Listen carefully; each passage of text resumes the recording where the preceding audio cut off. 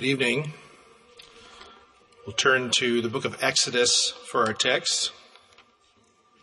Exodus chapter 3. While you're turning to that, thank you for welcoming our family to Portland. We're glad to be here once again with our friends.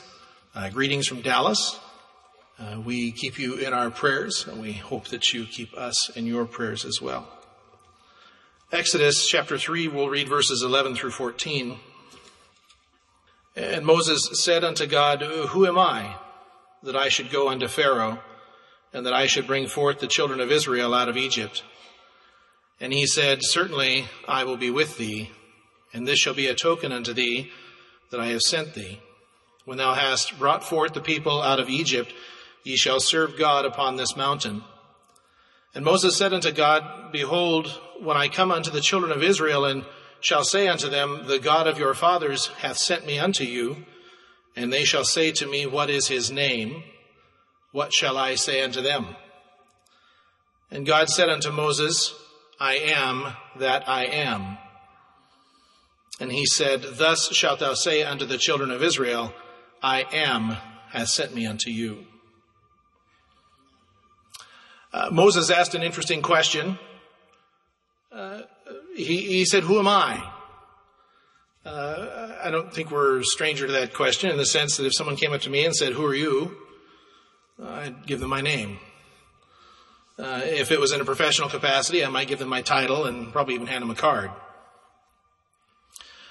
But there's more to each of us than just wrapped up in a name, isn't there?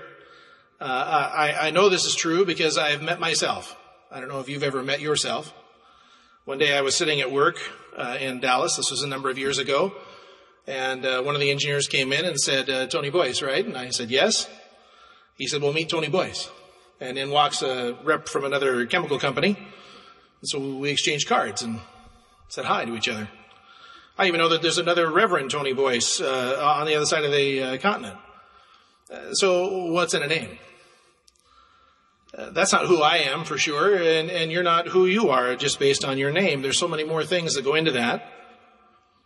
But Moses, and we know this, Moses was not responding because he wanted to tell who he was. He was incredulous. Who am I?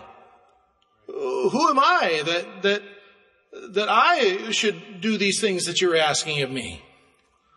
What great thing have I done? What in my past have I done to even give any kind of inkling that I'm worthy or capable of doing such a thing? Back when I think I've gone to one of my high school reunions. I'm sure there have been others, but that's all right. They can do them without me. But I remember there were some different things available on a website in which you could go and get pictures and different things. And I continue to get emails from this website. One of these days I'll just hit unsubscribe or something. But I continue to get emails, and they're obscure emails. Like guess who this is, and all sorts of things about high school and all of that. Somebody should tell this company that life starts after high school. But that's just kind of the way things are. But it's all about, who have these people become? And I remember when I went to my class reunion that I went to the family featured event. I don't know if your high school is like this, but there really weren't any events that I wanted to go to except for one that happened to be an afternoon, and we sat down for lunch, and then I got to talking with one of my classmates who I thought he wasn't going to amount to anything. In fact, I thought he had a good chance of being homeless somewhere. But it turned out he'd gone into the military. He'd done that for a number of years. He'd gotten out of the military. He started his own business, and here he was happily married. He had a couple kids, and he was doing great. In fact, he was one of the few that actually showed up to the family event, which also tells me a lot about him. You never really know who people are. Well, this exchange between Moses and the Lord is really an exchange of them telling each other who they are. Moses continues to tell God just how unworthy and how unacceptable he is for the job associated. So he continues to focus on who am I? That really is a good attitude to have. Who am I? Who am I that I should bring anything to the table? Who am I that I should be able to receive the blessing of God. And I think any of us can feel that way. Who am I that I should be able to be in even the presence of the Holy Spirit? It's good to be meek. In fact, it says in Numbers that Moses was the meekest of his generation. You couldn't find another one meeker than him in his day. He wanted to follow the Lord, and he wanted to do what was right, and he came humbly before God. That's the way to do it. We know from examples in the Word of God that if you come with a pride or a haughty spirit, you're going to fall. It's just the way it is. Time and time again, even in Moses' day, Pharaoh, God condemned Pharaoh for his pride. And we see that Pharaoh met a horrible end. Because his pride, it got in the way. And so coming to God humbly is certainly the right approach.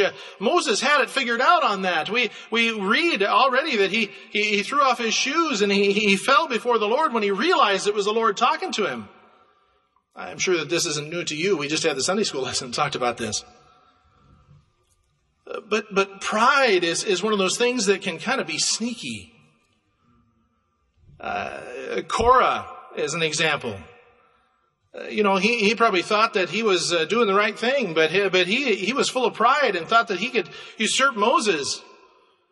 Well, the ground opened up and swallowed him. We don't want to be in that camp.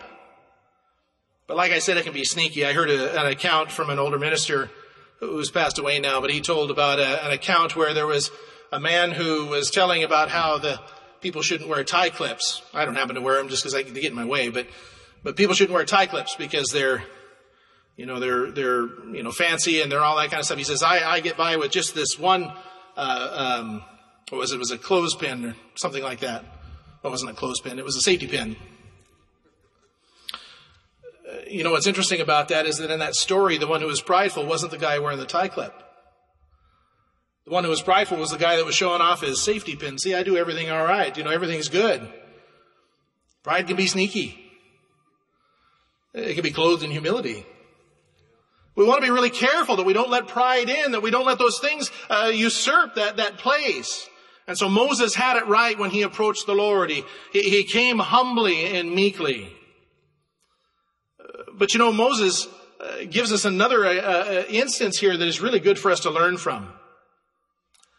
We see as Moses kept trying to convince God of who he was, we see that God kept trying to convince Moses of who he was. Time and time again, Moses would say something about how I'm not good at this, I can't do this. And God would say, but I'm God. That's not what he said, but that's what he said. And so over and over again, and we see that finally in chapter 4, that it angered the Lord. You see, somewhere in there, Moses had let this meekness become an excuse to not go and do what the Lord had asked him to do.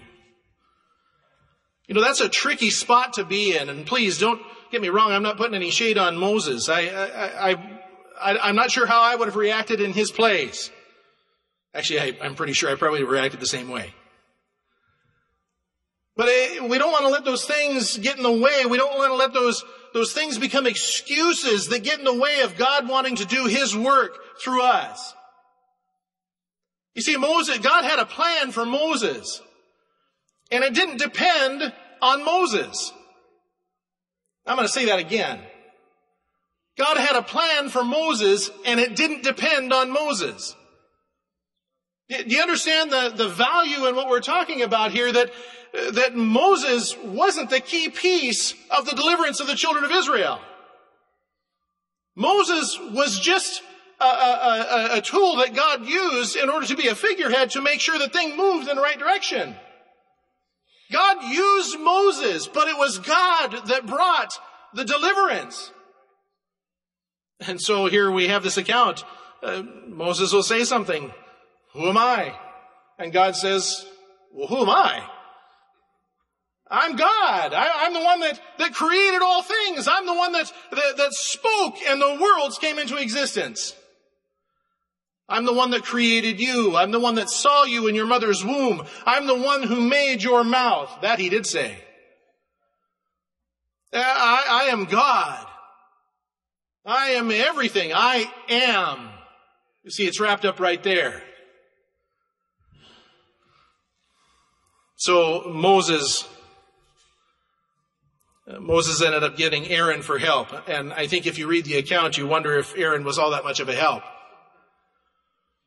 Because we have a situation here in which God was angered, but he relented. He gave Moses, I don't know if you want to consider Aaron like a security blanket in a sense. I think sometimes we all need some kind of security. But here he gave him Aaron, and Aaron, poor Aaron. Aaron listened to the people, and he led them into worship of a golden calf. His children brought strange fire before the Lord. Aaron had his own problems. You see, what God was trying to teach Moses and what God would say to us now is that He is. He is everything. He is what we need. He's even more than that. I've thought about this. When the Lord asks something of us, the Lord is not unprepared to fulfill that in our life. Have you ever thought about that? Sometimes I have a few people that work for me, and sometimes I'll give them a task, and I'm really giving them a task so that they'll go be busy and not bother me while I get something else done. You ever done that? Maybe you've done that with your kids. But sometimes that's just the way it is, right? There's pressures, there's things that come on, so I'll give them something to do. I'm not really prepared to support them in that thing, but I'll give them something to do so they can at least start in a direction, and then later I'll collect myself and take care of it. God never does that. God is prepared from the moment He says, do this, to support every part of that. He is God. What more could we ask? And sure, we come to God and say, who am I? And that is a good thing to say. Who am I? I bring nothing. There is nothing I bring to this interaction here. There is nothing in my past. There's nothing that I've done. There's nothing I'm going to do in the future that is going to earn me some spot or get me some kind of recognition because I did it. Moses, I think, learned that over time. There's nothing that you and I can do. There's no ultimate righteous person here on earth that of their own accord brings something to God that He can use. It just doesn't happen.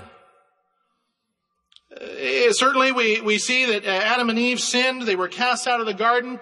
We don't see that somehow Adam got to see God face to face after that. Time and time again, we read that no one could stand in the presence of God. The closest was Moses, in the sense that he said he spoke to Moses face to face as if he was a friend. But no one brings of their own accord, none of us do, bring anything to God that He didn't already give us. So it's good for us to come before the Lord in humility. We read in Isaiah. You see, Isaiah got this figured out. Well, first we'll read in Isaiah 57:15. I'm sure you can quote it with me. It says, "For thus saith the high and lofty one that inhabiteth eternity, whose name is holy. I dwell in the high and holy place, with him also that is of a contrite and humble spirit, to revive the spirit of the humble and to revive the heart of the contrite ones." That's where I want to be. Don't you? Don't you want to be in that place where you're dwelling with the high and lofty one who inhabiteth eternity? I mean, what better place could there be? What better place could there be than being as close to God as you can get? So coming to God humbly is a prerequisite. But let's not stop and just say that, Lord, you can't do anything. I'm going to come humbly, but you can't do anything through me. In Isaiah chapter 6, in verses, let's see if I can read my notes. Isaiah chapter 6, we'll read verse 5. It says, "Then said I, woe is me, for I am undone, because I am a man of unclean lips, and I dwell in the midst of a people of unclean lips. For mine eyes have seen the King, the Lord of hosts. Here He is coming humbly." And as we continue to read, then flew one of the seraphims unto him, having a live coal in his hand, which he had taken with the tongs from off the altar. And he laid it upon my mouth, and said, Lo, this hath touched thy lips, and thine iniquity is taken away, and thy sin purged. Also I heard the voice of the Lord saying, whom shall I send, and who will go for us? Then said I, Here am I, send me. Oh, what a change!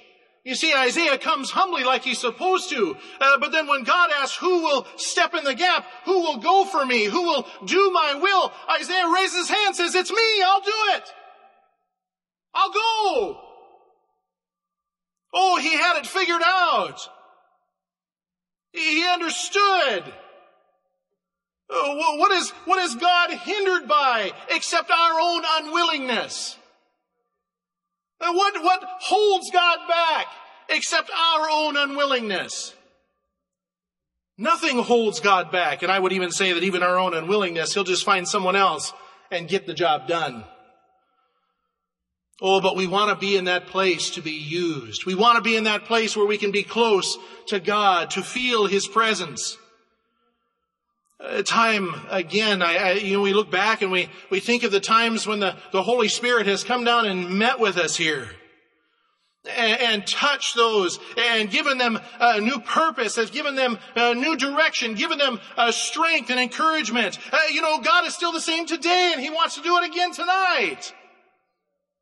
And that's the beauty of all of this. And he's just looking for those who'll say, okay, I'll go.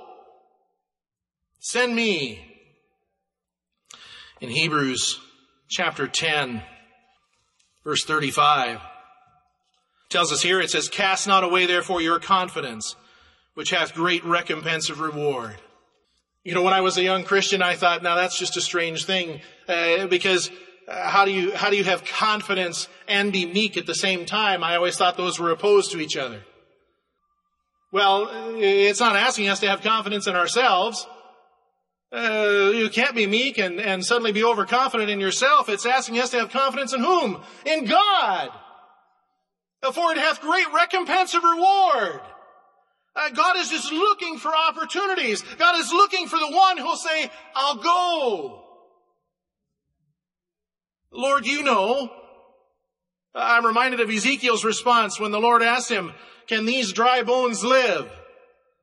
Ezekiel didn't try to figure it out. He just said, Lord, you know. I don't know. I don't have it figured out. And I don't. We don't have it figured out. But we know the one who does. That's the beauty of the gospel. Oh, the Lord tells us to draw near that we may be close to him. In chapter Hebrews 10:22, he tells us, he says, let us draw near with a true heart in full assurance of faith, having our hearts sprinkled from an evil conscience and our bodies washed with pure water. Who am I? Well, who are you? If you've been saved, if you have given your life to Jesus Christ, then you are a child of the King. You are an heir to heaven. You are joint heirs with Christ. Why would you hold back? Why would you sit and cower? Why would you be afraid of doing what the Lord asked you to do? You are an heir to heaven. And God wants to fill you and give you the tools necessary in order to go and do what he asked you to do. And it might be leading a nation like Moses did. Or it just might be leading your neighbor in a prayer of salvation. It might be talking to a clerk at the grocery store. It might be being that witness at work in which people know that you have been in the presence of Christ. Don't be afraid. Don't use meekness as an excuse. Have confidence in God.